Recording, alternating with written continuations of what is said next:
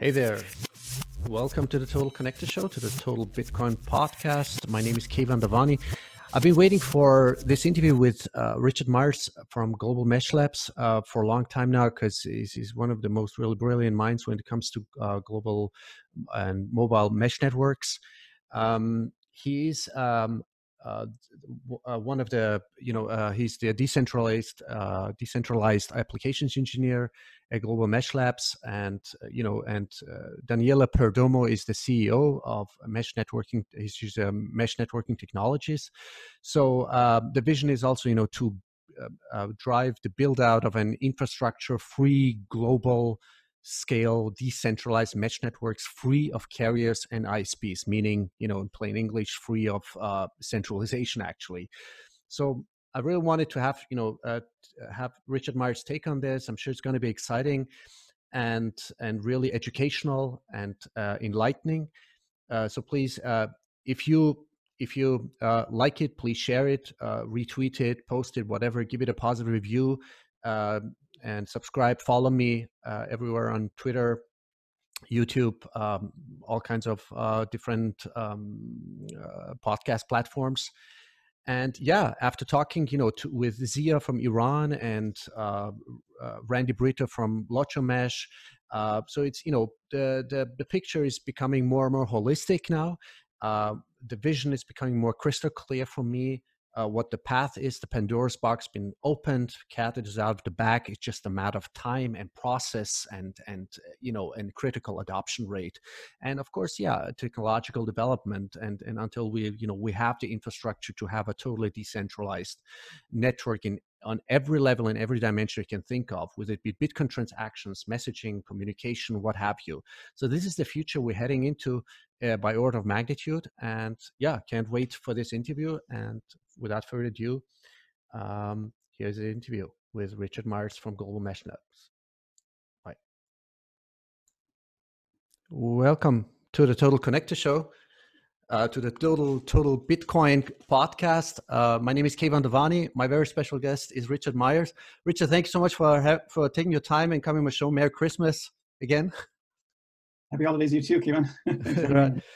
Richard, I've been following you for quite some time because I find the projects you're working on, Global Mesh Networks, is it called, right? Yes. Maybe you could give a brief introduction on, your background, your path to Bitcoin, what's your vision for Bitcoin also. But where do you see like the status of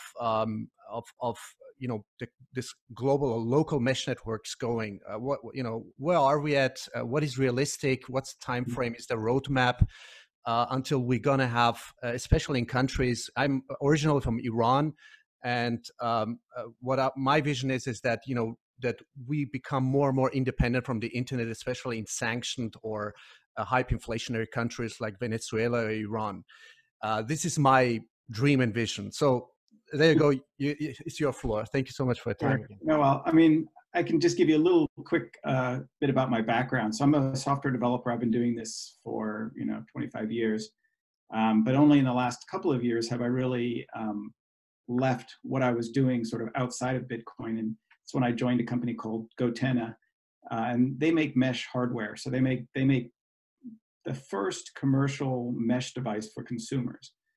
So whereas the military has had this idea of mesh radio or point-to-point radios, so rather than going through a base station, your mobile base station, you actually can relay messages from hop to hop to hop. So this is what Gotenna does with their radios, and I began talking to them about how this could be used for in a cryptocurrency context, and that sort of one thing led to another, and I quit my job 16 years to go work for Gotenna to try to bring this technology to this space. And it's actually a two-way street, because mesh networks have always been this technology that's sort of never quite been realized, even though the technology has sort of been possible for many years.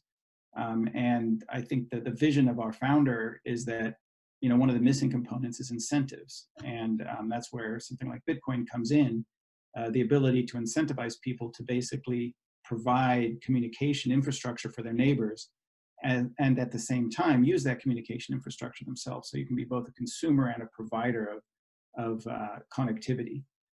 So that's the vision we have at Global Mesh Labs. And even though Gotenna is sponsoring this project and they're sort of the seed investor, if you will, in this idea, what we're building is all completely open source and is meant to run on any hardware and any sort of mesh network that you might devise. But of course, we're building it on Gotenna hardware. That's what we're most familiar with. But everything we do is open source and not tied in any way to a particular technology. And I share your vision for especially repressed countries where I just read in the news today that Russia is exploring how they can create a like Russian internet. So basically that everybody's looking at China and the Great Firewall, and it's amazing we don't sanction them just for that. Just the idea that you could have a closed down internet is really anathema to the whole idea of the internet. In fact, the way we have the internet now is actually a lot more centralized than the original internet. The original idea of an internet was this very robust, hard to censor. From that, initially the concept was in a military context. They wanted to have a peer-to-peer network so you could route around blocking of the communication. And I think mesh networks have the possibility, at least, to recreate that idea of a peer-to-peer internet that routes around censorship and routes around surveillance also. So that's another aspect. It's when you've got a centralized internet. I actually just wrote an article about this. The privacy trade-offs are quite a bit different for a wired internet than from a peer-to-peer radio internet. As it is now, when we connect to your ISP, that's tied to your identity. Your IP address is assigned by the service provider. There are technologies that can help obscure that, things like Tor. And in the context of like the Lightning Network, for example, that the Lightning Network is sort of, there's the original paper on the Lightning Network, which really was, not talking about the privacy aspects. And then there's the implementation of the Lightning Network, which fortunately layered on sort of a custom Tor-ish, onion routing system, the Sphinx, based on the Sphinx onion routing. And that's how you can achieve privacy on a more or less centralized internet that we have, where your IP address isn't something you create yourself, but is assigned to you. So it gives you this way to obscure who you are. It gives you sort of gives you this multiple kind of, sort of dead drops for information, so that people can't trace it back to a particular person. But on the mesh, you've got sort of different trade-offs. You've got perhaps lower bandwidth. There's trade-offs with how much range you can have for a particular amount of power. So what we do at Gotenna, at least, is and most technologies that are peer-to-peer mesh radio technology has to make this trade-off, because you're not going to be able to carry around a high-powered radio if it's a mobile radio. So you have to trade off distance and power and bandwidth. And one of the great things about Bitcoin is that it already makes these trade-offs for other reasons. It's meant to run on the lowest common denominator of hardware.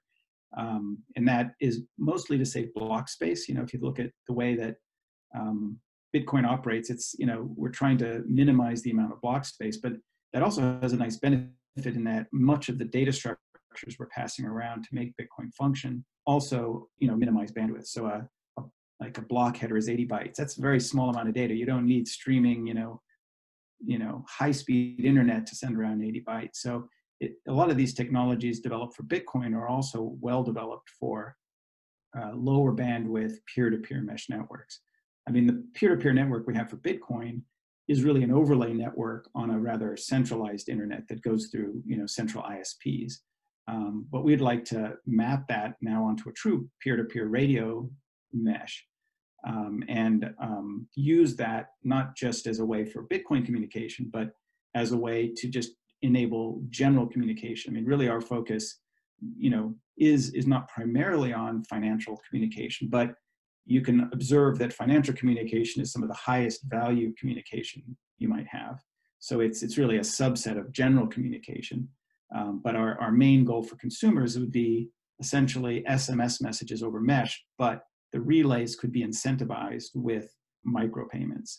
And if anybody's who's familiar with Bitcoin can see that if you're sending a message from A to D, it's going to go through B, and then it's going to hop to C, and then it's going to hop to D.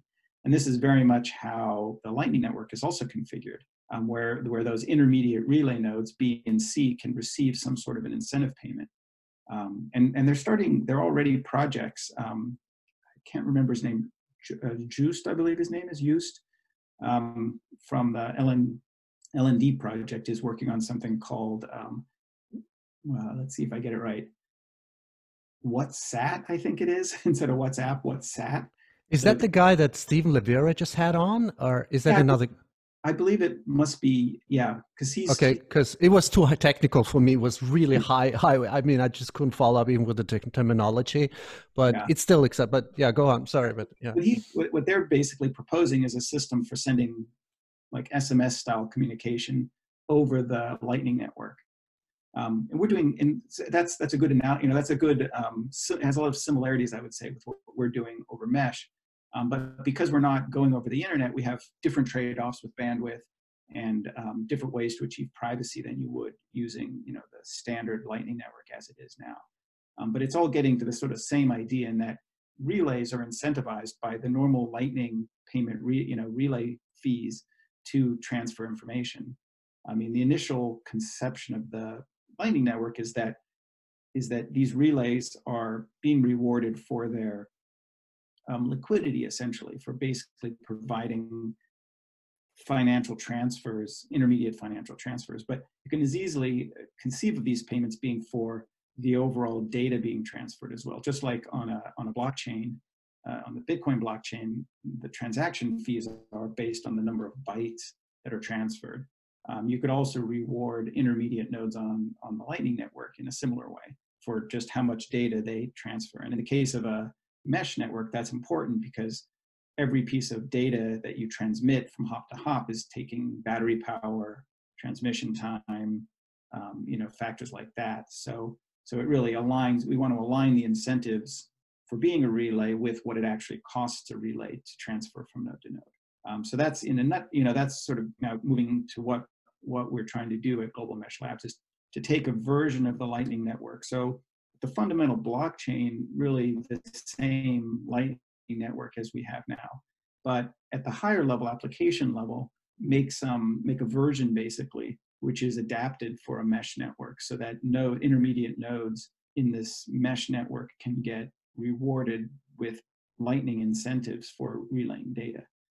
And that's the protocol we call Lot 49, which is essentially just this sort of fork of Lightning to have the parts that are mostly different, sort of in a non-technical sense, is routing. So how do you figure out the route from point A to D? How you do that in the current Lightning Network is this idea of source routing. So every node knows every other connection, and then they create a route ABCD, and they hide that in this onion system, which is then passed on with each hop. So one of the changes that we're looking to make is to not use that system, because that introduces a lot of overhead that we really don't have the space for now, and to use something a little bit more like the internet, where I just something more like the internet where I just pass it to my router, and then my router knows maybe a couple hops, and it sends it to its next hop. So each hop keeps an idea of its sort of local neighborhood and iteratively routes. So it's called gradient routing. So that's one of the changes we're making in Lot 49, which is different from the way Lightning works right now. But of course, these networks could be interoperable too, because the fundamental payment system is not different. We're still writing the same sort of transactions on the blockchain, the Bitcoin blockchain, in order to make these payments. If a node drops out, it goes back to the blockchain for the payment to be good. That part we're not changing. We're just changing the higher levels to make it better adapted for the mesh topology, the mesh radio topology. And that's what we call Lot 49. So those are the changes we're making to make that change. So I mean, that's sort of a nutshell of what we're working on. And the hope, of course, is Global Mesh Labs is what we name this project.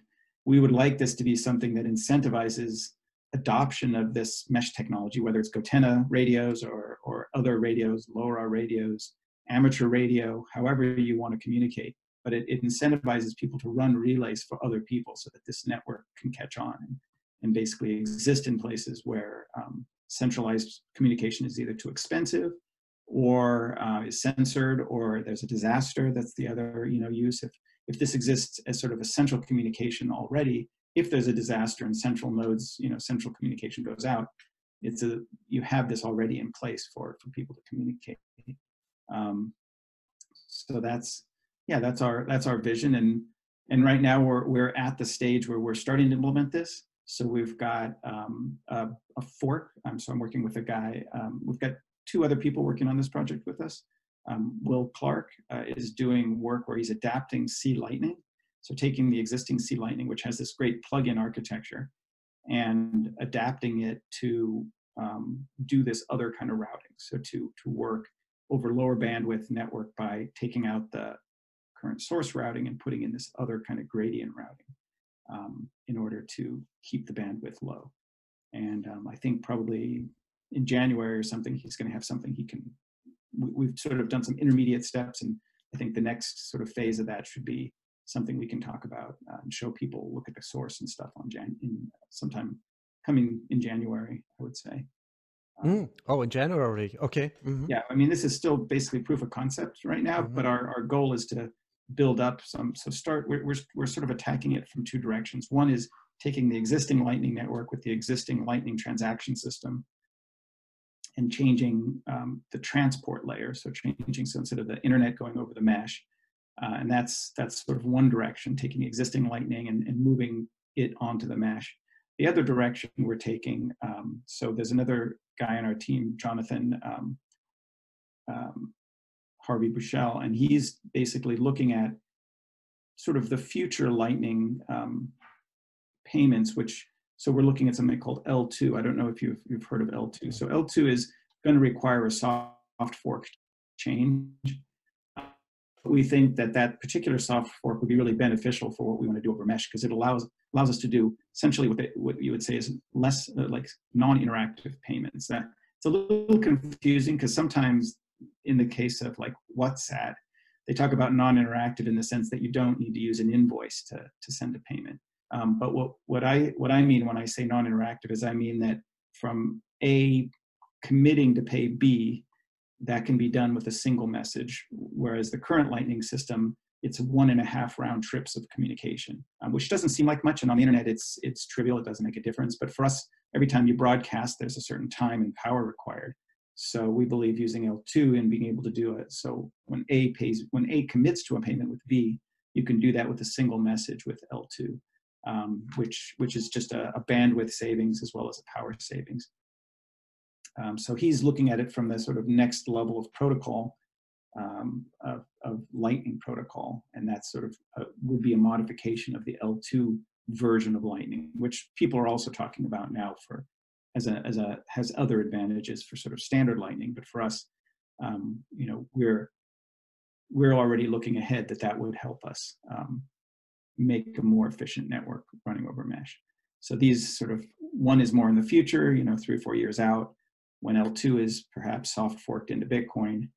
We're moving that sort of towards a functioning app, and then we're taking current Lightning and also moving that towards an app. So the ultimate result that we would like to show is somebody with an app, and it has a wallet, Lightning wallet. You can send a message, and it goes from A, B, C, D. Person gets the message, and everybody in between got a few Satoshis. And they reply, same thing, goes back, everybody got a few Satoshis.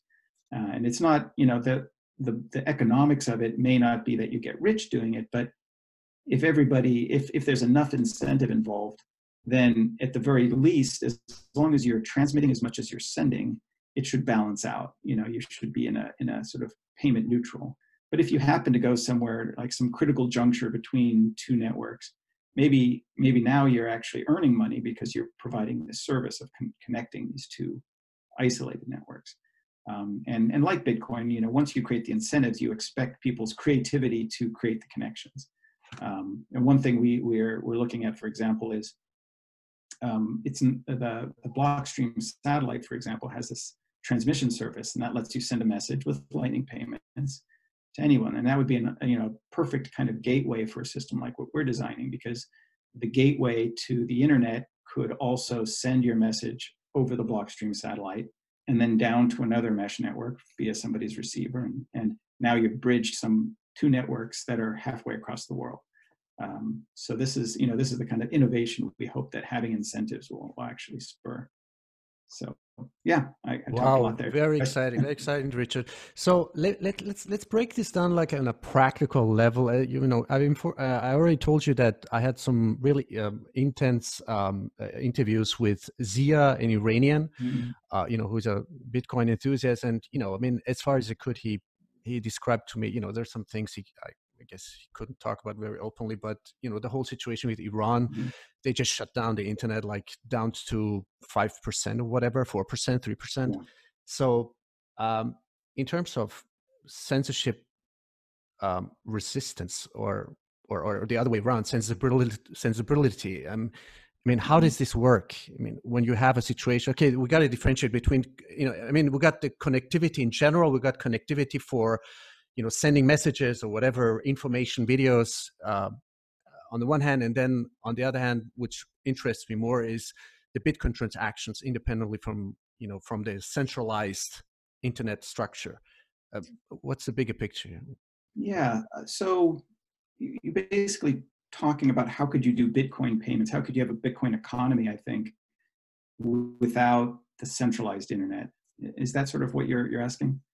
Yeah. So there's a bit of a I mean, that is also what we're working on, but you can never forget the fact that you at some point do need to communicate with a larger internet. It's not really, you have to anchor on the global internet. So that's where services like, for instance, the Blockstream satellite, that helps you anchor what you're doing on the, if you receive a payment, you need some way to check that this is in the global ledger, that this is buried under so much work. And that's where services like the Blockstream satellite come in, because they just broadcast this from space. You can have a $100 receiving dish and be part of the global Bitcoin economy. The part where we actually probably come in is if you want to take a transaction, so not confirm one, but actually pay somebody. That's actually a fairly small bit of data. And by having a mesh network, the idea would be you could hop from node to node to node until you got to somebody with the ability to get to the global internet. So it wouldn't go through the central ISP, but it might hop over a border, for example. So maybe you have it hops a couple of hops, or cups 3 or 4 hops until it gets to somebody who's at a border region and that can hop over the border to an uncensored internet. Or perhaps somebody with a shortwave radio. If you've got a fixed shortwave radio, you can, I don't know if you followed NVK, they sent basically Bitcoin payment across the United States. So we could have gateways that would be able to take these very, relatively small Bitcoin transactions off the mesh network and get them onto an uncensored part of the internet. Can I ask you just what would be the delay? What's the realistic delay? I mean, yeah, there would be a lot more delay than you would have with the internet. I mean, like I'm just thinking about the GoTenna radios, for example. They send something like 200 bytes 5 times a minute, and maybe a single transaction might take, say it takes one, you can get it in one transmission, so that's 1/5 of a second, say 2, 3, or 4 hops. I mean, so you're on the order of a second each way, something like that. So it's real time, but it isn't like hours. Now, something like shortwave radio is even lower bandwidth, and I know that the tests that Elaine and Rodolfo did, you're talking minutes to get things transferred across the United States. So yeah, so there's definitely going to be a queue of, whoever does that relay isn't going to be able to just transfer at the real-time speeds. And this is one place where Lightning has a nice advantage is if I set up a transaction between 2 people, so, A to B, then there's going to be a long delay for them to establish that channel, because they're essentially putting money into the channel and then waiting to, like getting it to the internet somehow, and then maybe watching a Blockstream satellite to see that that's confirmed and buried under a certain amount of work. But once that channel is established, now you're not necessarily communicating with the outside internet. You can transfer value between, back and forth over that channel without having to actually drop anything to the internet, unless you lose communication or or something like that. You might have to still occasionally observe the internet, and that's a variable in the Lightning Network. So if you've got two parties, A and B, on either side of a channel, and they've committed value into that channel, and you've seen it on the internet, you've seen it on the global blockchain confirmed, maybe that took, who knows, say it even took an hour. But now that that's done, you can transfer back and forth value, and you only need to, and the variable is if somebody like closes that channel, unilaterally closes that channel, you just want to know they unilaterally close that channel. But that's just a read-only kind of operation. You just need some way, either have a watchtower set up or have a satellite, access to a satellite broadcast, something like that. And now you're just watching for any sort of transaction like that.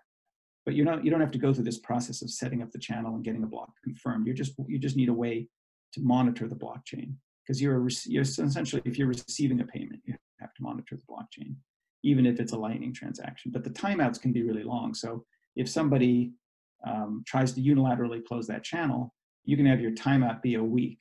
So as long as you within a week see that they're trying to close that channel, you can take action. You can take action and put the more updated version of the transaction, or try to penalize them if they try to put an outdated transaction on the internet. So so the time, even though there may be a very long delay in kind of creating a channel, once a channel is created, you can do things rather quickly just on your local network. You can update between A and B really quickly, as long as you have a way to periodically get some ground truth to make sure they didn't close the channel on you. So I would say that's really the way the timing would work out. How would you envision this, to put it in simple word, layman terms, in my case, to increase the efficiency, the signal strength, the tight-knit communication infrastructure? Is there a roadmap for that? Is there, what's the progression level on this? Yeah, there are different kinds of projects. So what we're kind of focused on is the mobile, something that is basically paired with your mobile phone. So that's going to always be lower power than somebody maybe who's got a fixed installation. So there's other kinds of projects. So what we would have would be a mobile mesh network. There's other people who are working on things that are more community-based internet. So that's where you have maybe a Wi-Fi dish that points between houses and creates a high-speed internet. So those two can work together. You can have a gateway between the mobile and the not mobile. The other way to do it is that your mobile can just have greater range. So there are ways to make the mobile device, using different spectrum, using better antennas, things like that. You can also increase the range. Already the Gotenna has quite a large range. Range is really the key function, more so than bandwidth, because the more range you have, then the fewer nodes you need within a certain geographic area to have a fully connected network. So, I think we would say something like 4 miles, roughly 1.6 kilometers, something like that. It depends a lot on geography. If you're up on a hill or up in a building, you're going to get more range than if you're down on the street in a crowded urban area. So there are many factors, but of course we're sort of trading off density for connectivity. If you're in a city, you're also, theoretically, there are more people. So there are more hops that you could take to get around a building or to get, through some valley or something like that. So, but the basic idea is that if you do have a large amount of range, then that's a good way to bootstrap the system. So if it's something like Bluetooth has very little range, but you could see that it was effective in FireChat when they had the Hong Kong protests. I forget which one those were, but FireChat was only Bluetooth. But of course, when people are in a small area, that was a really good way to communicate privately. But it wouldn't necessarily work if people weren't gathered in one spot, because Bluetooth is very short range. Wi-Fi is similar. It doesn't really go through walls at all. It doesn't go around corners at all. It's quite limited. So that's why we use something called the ISM band. And the ISM band has much larger range and allows you to create a connected network with fewer nodes. I think some simulations I saw, in an open area, it'd be like if you had 5 by 5 kilometers, maybe I think it was 25 nodes moving around randomly, you could have a fully connected network. So that's the advantage that you get with range, where it would be thousands of nodes if you were using Wi-Fi, and even probably tens of thousands if you're using Bluetooth. So there's a really nonlinear relationship with range and connectivity. So we really focus on not the, as much bandwidth as we can get, but range first, and that allows you to create connected networks, these bootstrap connected networks. But I do think if you get essential communications like SMS level, sending your GPS location, sending an SMS message, encrypted messages, once you get a essential communication network started, then you can try to leverage up to higher bandwidth, because now you've got people using the system, and now maybe the density of people who rely on this is going to increase, and if the density increases, then the bandwidth can increase by using higher bandwidth but shorter range communication. So I think the hard part is to bootstrap people using it, but once you get that critical mass of people, then you can start sort of filling in with higher bandwidth applications. Would that be Richard? Would that be a differential? Because I'm constantly, I'm in back of my brain, I'm thinking, are we talking about countries or with oppressive or repressive regimes, or independently from that? Because I'm like, now that Iran is thinking or suggesting, or the government is suggesting to whitelist people, like who is close to government, who is loyal. I mean, it's really weird. But are we like on which level are we talking about? Like, you mean like generally in any this would work, or what about in oppressive regimes? Yeah, that's a good question. I mean, I'm not from an oppressive, I've never lived in a place like that, so it's hard for me to know how the local population could adapt this technology. But my sort of intuition would say that you probably would first get people just adopting this technology amongst a close group of friends. I think that's how this stuff gets bootstrapped. And we have some examples of that. We wrote a story in the Mesh magazine, is our sort of digital magazine for Gotenna. We had a school in America, not American, but an English-speaking school, and they bought, 20 or 30 of these for their teachers who lived in the nearby area in Venezuela, in Caracas, of the school. And they wanted a way when the power went out, or when the internet went out, to just be able to communicate with their teachers and the families nearby, to let them know, like, should you come into school, should you not come into school, things like that. So really like a safety thing, thinking of a essential communication for safety purposes. And so that, that was a way you could bootstrap in a community like that. Now, it's not going to work everywhere, because right now those, like our Gotennas, for example, might be out of the price range of the normal people. But once you get a few of these sort of groups who know each other, who start to use it, then other groups can leverage that by just sort of adding on. So probably the seed is going to come from some groups of people who know each other, and maybe it'll be the Bitcoin community. I mean, that's part of my belief, is that the Bitcoin community already has a good understanding of the technology. Maybe they're running mining equipment, maybe they're running businesses based on Bitcoin, and that gives them the technical knowledge and the financial reason to have some alternative communication network. Maybe that's how things get bootstrapped in some of these countries. Mm-hmm. Merchants and miners, people who have a financial interest. But then once that kind of core gets going, then I could see people adding on to that for more general communication. That might be likely. And like I said, because the protocols we're working on aren't tied to a particular technology, it's going to a little bit depend on the country. Like, for example, I saw some countries have, I forget what it's called now, but it's like digital TV over the internet, over the satellite dishes. Mm-hmm. And you can basically get some sort of digital content that way as well. Sort of like the Blockstream satellite. And I wonder if, in countries where that exists, that might be a way for people, maybe people get the blockchain information that way, just because they already have it in their home, that kind of satellite dish. In other countries, maybe that doesn't exist, or maybe shortwave is better, is more common in, like, India, for example. Apparently people use shortwave radio. So maybe shortwave radio becomes more of a backbone for this network.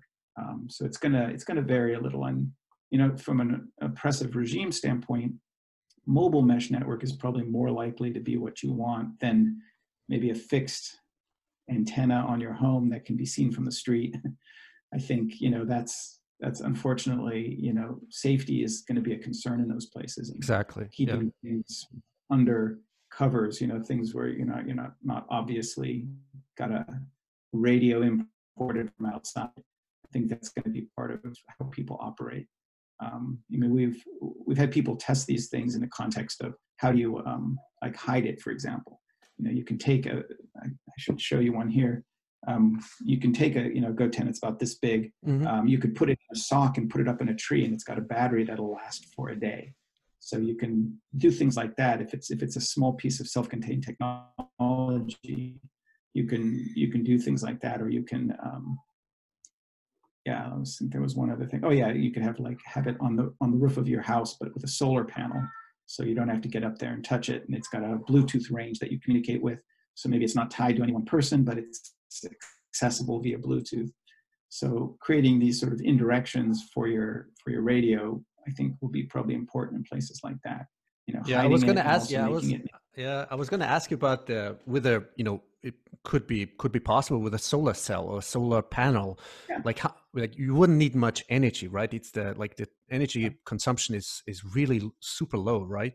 Right. Now we have people doing that. In fact, there's a program in New York called the RISE program, RISE, Mm-hmm. and this is an initiative by the New York city government where they wanted to create a more resilient communication network. The original one of the original reasons that GoTen was started was Hurricane Sandy in New York. Mm-hmm. And so the New York City also wants to create this sort of alternative network for disaster recovery. And so what they're, one of the things they've done is they've got just a Ziploc bag, really high grade Ziploc bag. They put a solar panel in there, and they put a mesh radio in there, and they can put it up on a roof. And now you've got basically and then the battery will last long enough from that solar charging to just continuously run. And it is relatively it's relatively inexpensive. It's not like putting up a satellite dish or, it's in it, and you could move it, you could put it somewhere else, you could put it up in a tree, wherever you happen to be. So I think, that's where people's ingenuity could come in. But the core technologies for doing that are relatively inexpensive. I mean, you go on Amazon, you buy a satellite, you buy a solar panel, put it in this sort of waterproof bag with the mesh radio, USB connection. Now you're done. So that is something that I think people can do. And maybe if it's not a GoTen, it's going to be something else. You buy some other radio, do the same thing, but they can all interoperate as long as they're using the same kind of common incentive system. Then you can imagine hopping from one radio to the other via gateways that can talk to both. All right, got it. Gotcha. So, for the sake of comprehension, just to break this down, it means that even like let's say repressive regime or government with or without its military could not interfere or scramble or in any shape or form disrupt this communication flow, right? I mean, a common question we get is could you jam their signal? Yeah. And of course the answer is sure. Yeah, you could jam the signal, but you would first of all, you disrupt a lot of other communication. Exactly. They would shoot into their own you foot. Only jam it. Yeah. So your other, your normal police radios, if you put enough strength of signal out there to jam everything, you would jam everything, including your own, police and fire radios. But the other thing that's, interesting about mesh radios is the whole point is that it routes around these problems. So unless you're jamming an entire city, and that's, a lot of power and a lot of, it would be a very serious undertaking to jam an entire city at sufficient power to really be usable. And then, of course, are you going to jam, maybe you jam in the 900 megahertz to get one kind of radio, and then you leave another kind of radio like Wi-Fi free. Or you're going to jam Wi-Fi, and now none of your Wi-Fi is going to work. So, that won't be popular either. And then if you don't jam it everywhere, you just route around those places that are jammed. So while it's technically possible, I think it's practically speaking would be difficult. Not impossible, but very difficult. Yeah. Comprehensive, to shut down comprehensively. And I think also one of the hopes from the context of a repressive regime is if you know that even if it's only a small part of your population has this access to alternative communication, then the value of shutting off the internet maybe isn't as important. it takes away some of the value of jamming the internet. If you know you can't 100% shut down this information from getting broadcast throughout the sort of community, then maybe you don't try. Hopefully, hopefully you can sort of head that off. So it doesn't mean that everybody has to be on mesh. As long as you have a sufficient critical mass of people that are outside of the ability to be blocked, then you hope that it just takes the value away from blocking it generally. So that, I mean, that's to be seen, but that would be one hope also, is that it's like you can inoculate sort of just with a herd immunity. As long as enough people are on the mesh, then it takes away the value of blocking the easier thing that everybody can get access to, which is just the normal, whatever, internet, mobile. So, Richard, would you say the cat is out of the bag in this case too? I mean, like in Bitcoin, Yeah, I mean, just a like matter. Bitcoin, yeah, like Bitcoin, you can't unthink an idea. Like, you can't erase an idea. I think once the idea is out there, whether it's what we're doing, what somebody else is doing, I think these technologies are gaining momentum, and that's I think a hopeful sign, because we're seeing the other side also gaining momentum. We're seeing a lot more brazen attempts to shut down centralized communication. But fortunately, there is a technology that can replace it. So the harder they push on shutting down centralized communications, I think the more receptive people will be to these alternatives. And maybe you just get it for your friends and family at first, but you get enough of these people who are, reacting in that way. And now pretty soon, before you know it, there'll be an alternative that just is unstoppable. Right. And yeah, and I changed my terminology because, I used to speak about mass adoption, but now again, it's about the critical adoption rate. I don't know who said it, like, was it like Corey Clipson from Give Bitcoin? He also talked about critical adoption rate, and you need only maybe 3 to 4% of the population within a nation state country or actually globally. How much does it take to trigger this exponential chain reaction of growth of systematic infrastructure growth, and would you say we are on that road already, like on a trajectory? Yeah, I mean, all the pieces are in place. I mean, like I said, mesh technology has been around for a long time, but the ability to manufacture it at low cost and make it some sort of a consumer. I mean, mobile phones is a key technology, because now you can make you already have your mobile phone. All you have to do is, and to be honest, a mobile phone has everything you need to be a mesh node. It's just that the carriers and the people who make money off you now have no incentive to open up your phone to that. But that's also a direction. I mean, there are people building open source phones, for example, and I can see those technologies evolving into mesh devices. So now you really have just one device, and like you might have two SIM cards, you have your SIM card and you have your mesh radio, and your mesh radio picks up when your SIM card is blocked or censored. So I think that could be a very easily seen evolution. And, so a lot of the contract manufacturing and open source, these technologies really support open source and peer-to-peer communication. So yeah, I would say we're on a good trajectory, but it's like Bitcoin technology. I just heard this on a podcast I was listening to the other day. The technology for Bitcoin existed for maybe a decade before we saw Bitcoin. So the thing to overcome is putting the pieces together and getting them into the right configuration and packaging, and getting into and also happening. Think about when Bitcoin was launched, 2008. We had the financial disasters going on, and there's a lot of timing involved, and there's a lot of just getting things just in the right sort of configuration for these things to get going. And whether that's this year or next year, I think it's going to happen. It's just hard to say when we hit that critical mass.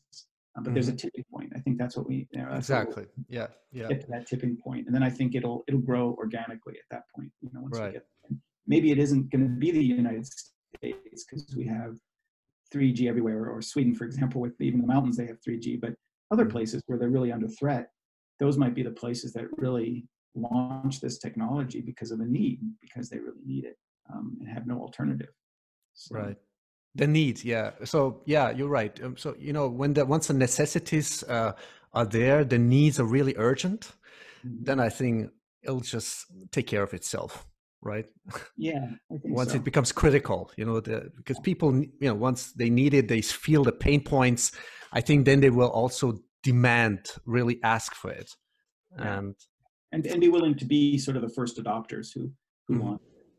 I mean, the people, I guess, I mean, if you look at who uses Bitcoin initially, it might have just been technologists and people who really were more curious, intellectually curious.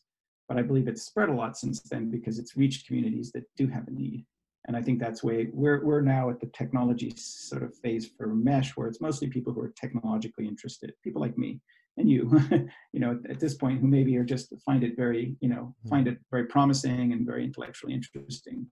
But once we create the right configuration of tools, I think then it'll be something that can be adapted by communities. And you know, like we're saying, we're starting to see that in places like Venezuela, who have a really dire situation, and they're willing to use this technology because they see the value for their day-to-day life. And you know, that'll just hopefully spread to more areas that can really use it. Mm-hmm.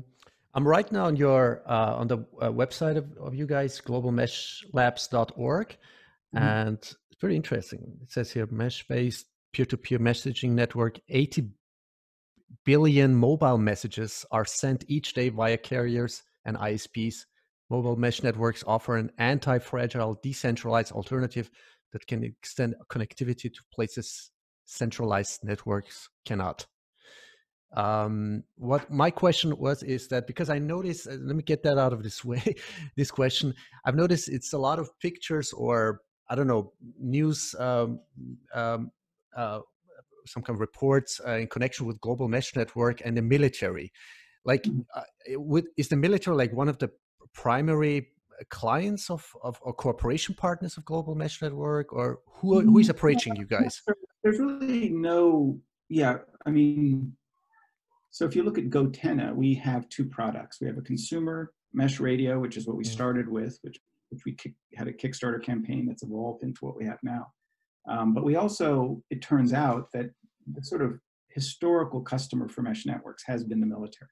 But the radios they had were very expensive, very complicated to use, and not something that every soldier could have. And it's not just military, it's sort of paramilitary, things like firefighters and first responders, wildfire, people like that. They, you know, that wasn't a technology. Maybe elite forces of the military could use it, but somebody like a forest fireman couldn't because it was too expensive, too complicated. So we found, after creating the consumer radio, that there was actually demand in the more first responder, you know, military sort of context. So we created this Pro device, which is essentially the same as our consumer device, but can use other frequencies that are allowed by the military, but then aren't allowed to consumers, which is a shame, honestly.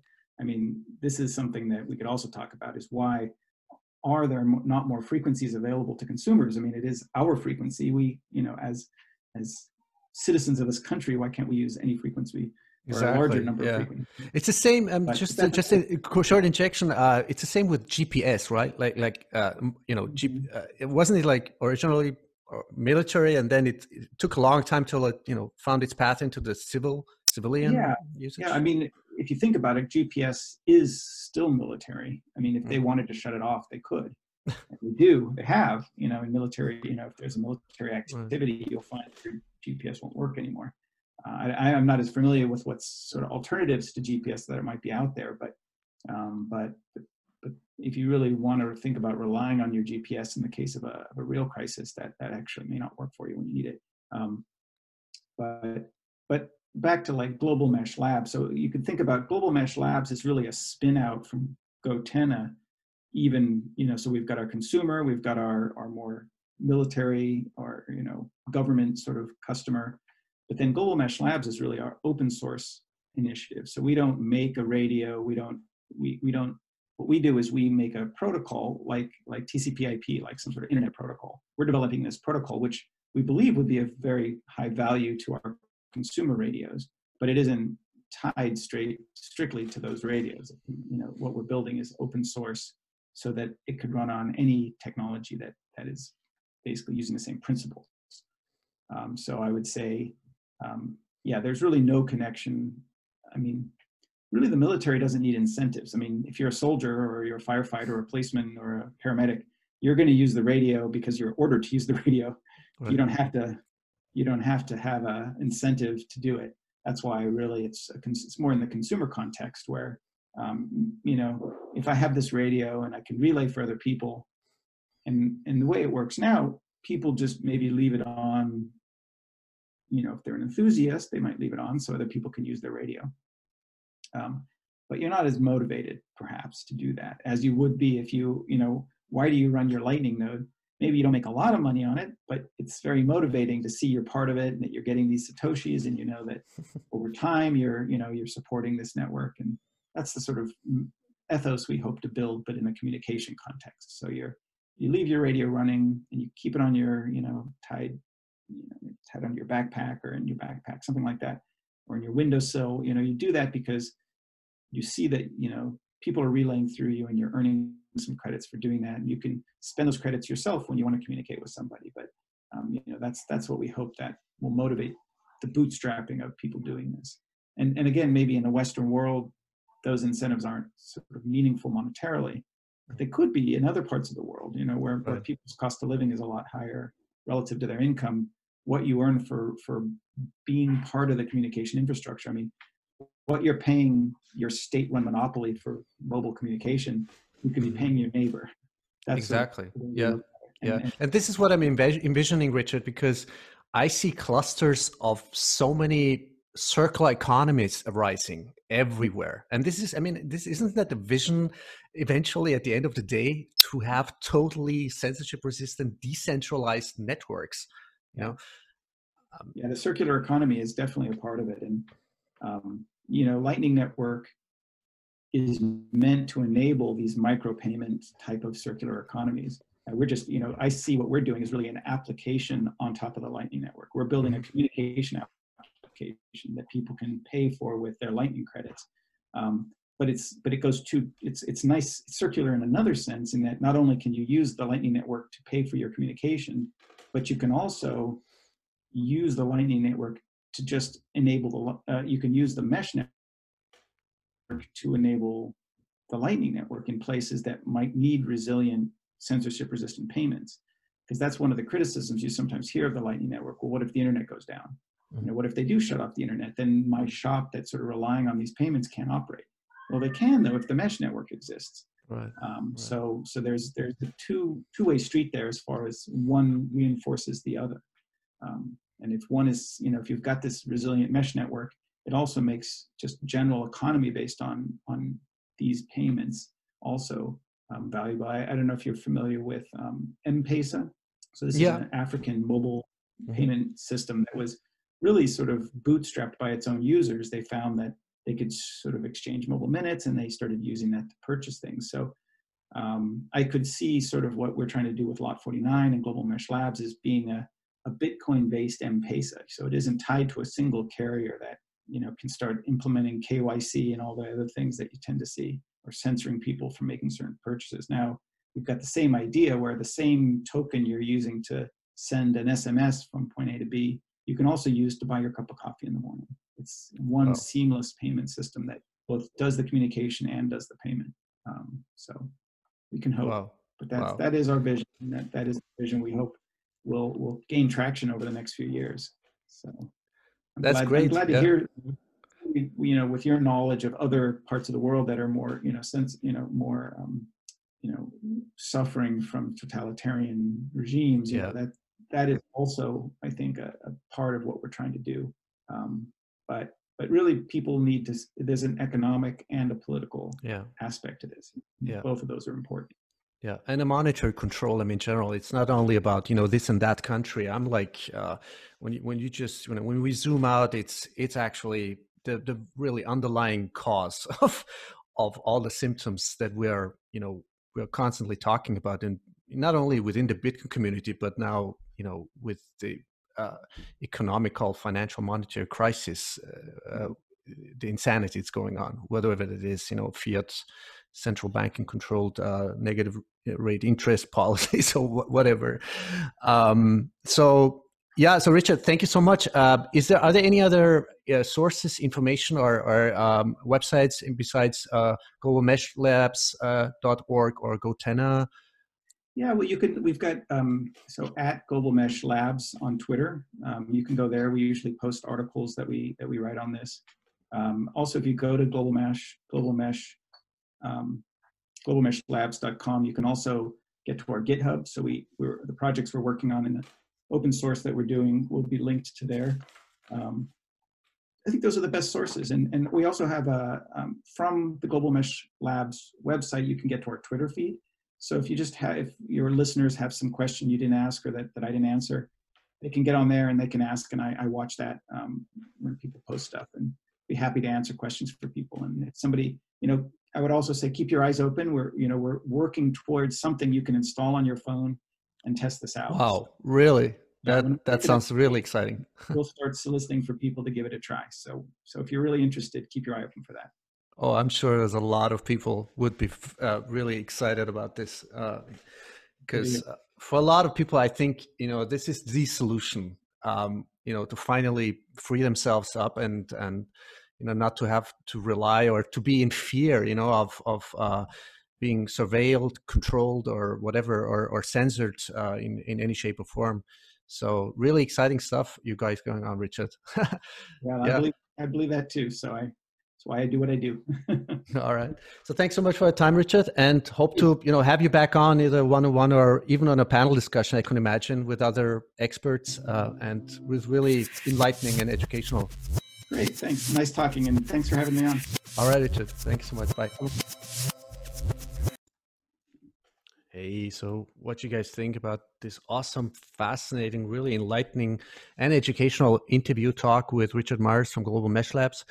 I'm really, really more than optimistic than ever, really fascinated, excited. This is the way to go. And yeah, I see this, wherever that is, whether it be, in countries or nation states, regimes where people are really, really visibly uh, and being hurt and suffering under embargo, sanctions, hyperinflation, repressive regimes, or what have you, censorship. So it doesn't matter, whether it's in the Western world or so-called developed countries, what have you. So I see this, on a trajectory. I see this really accelerate exponentially, this process of development, of build out of the infrastructure of more and more decentralized global mobile mesh networking. So this is the way to go.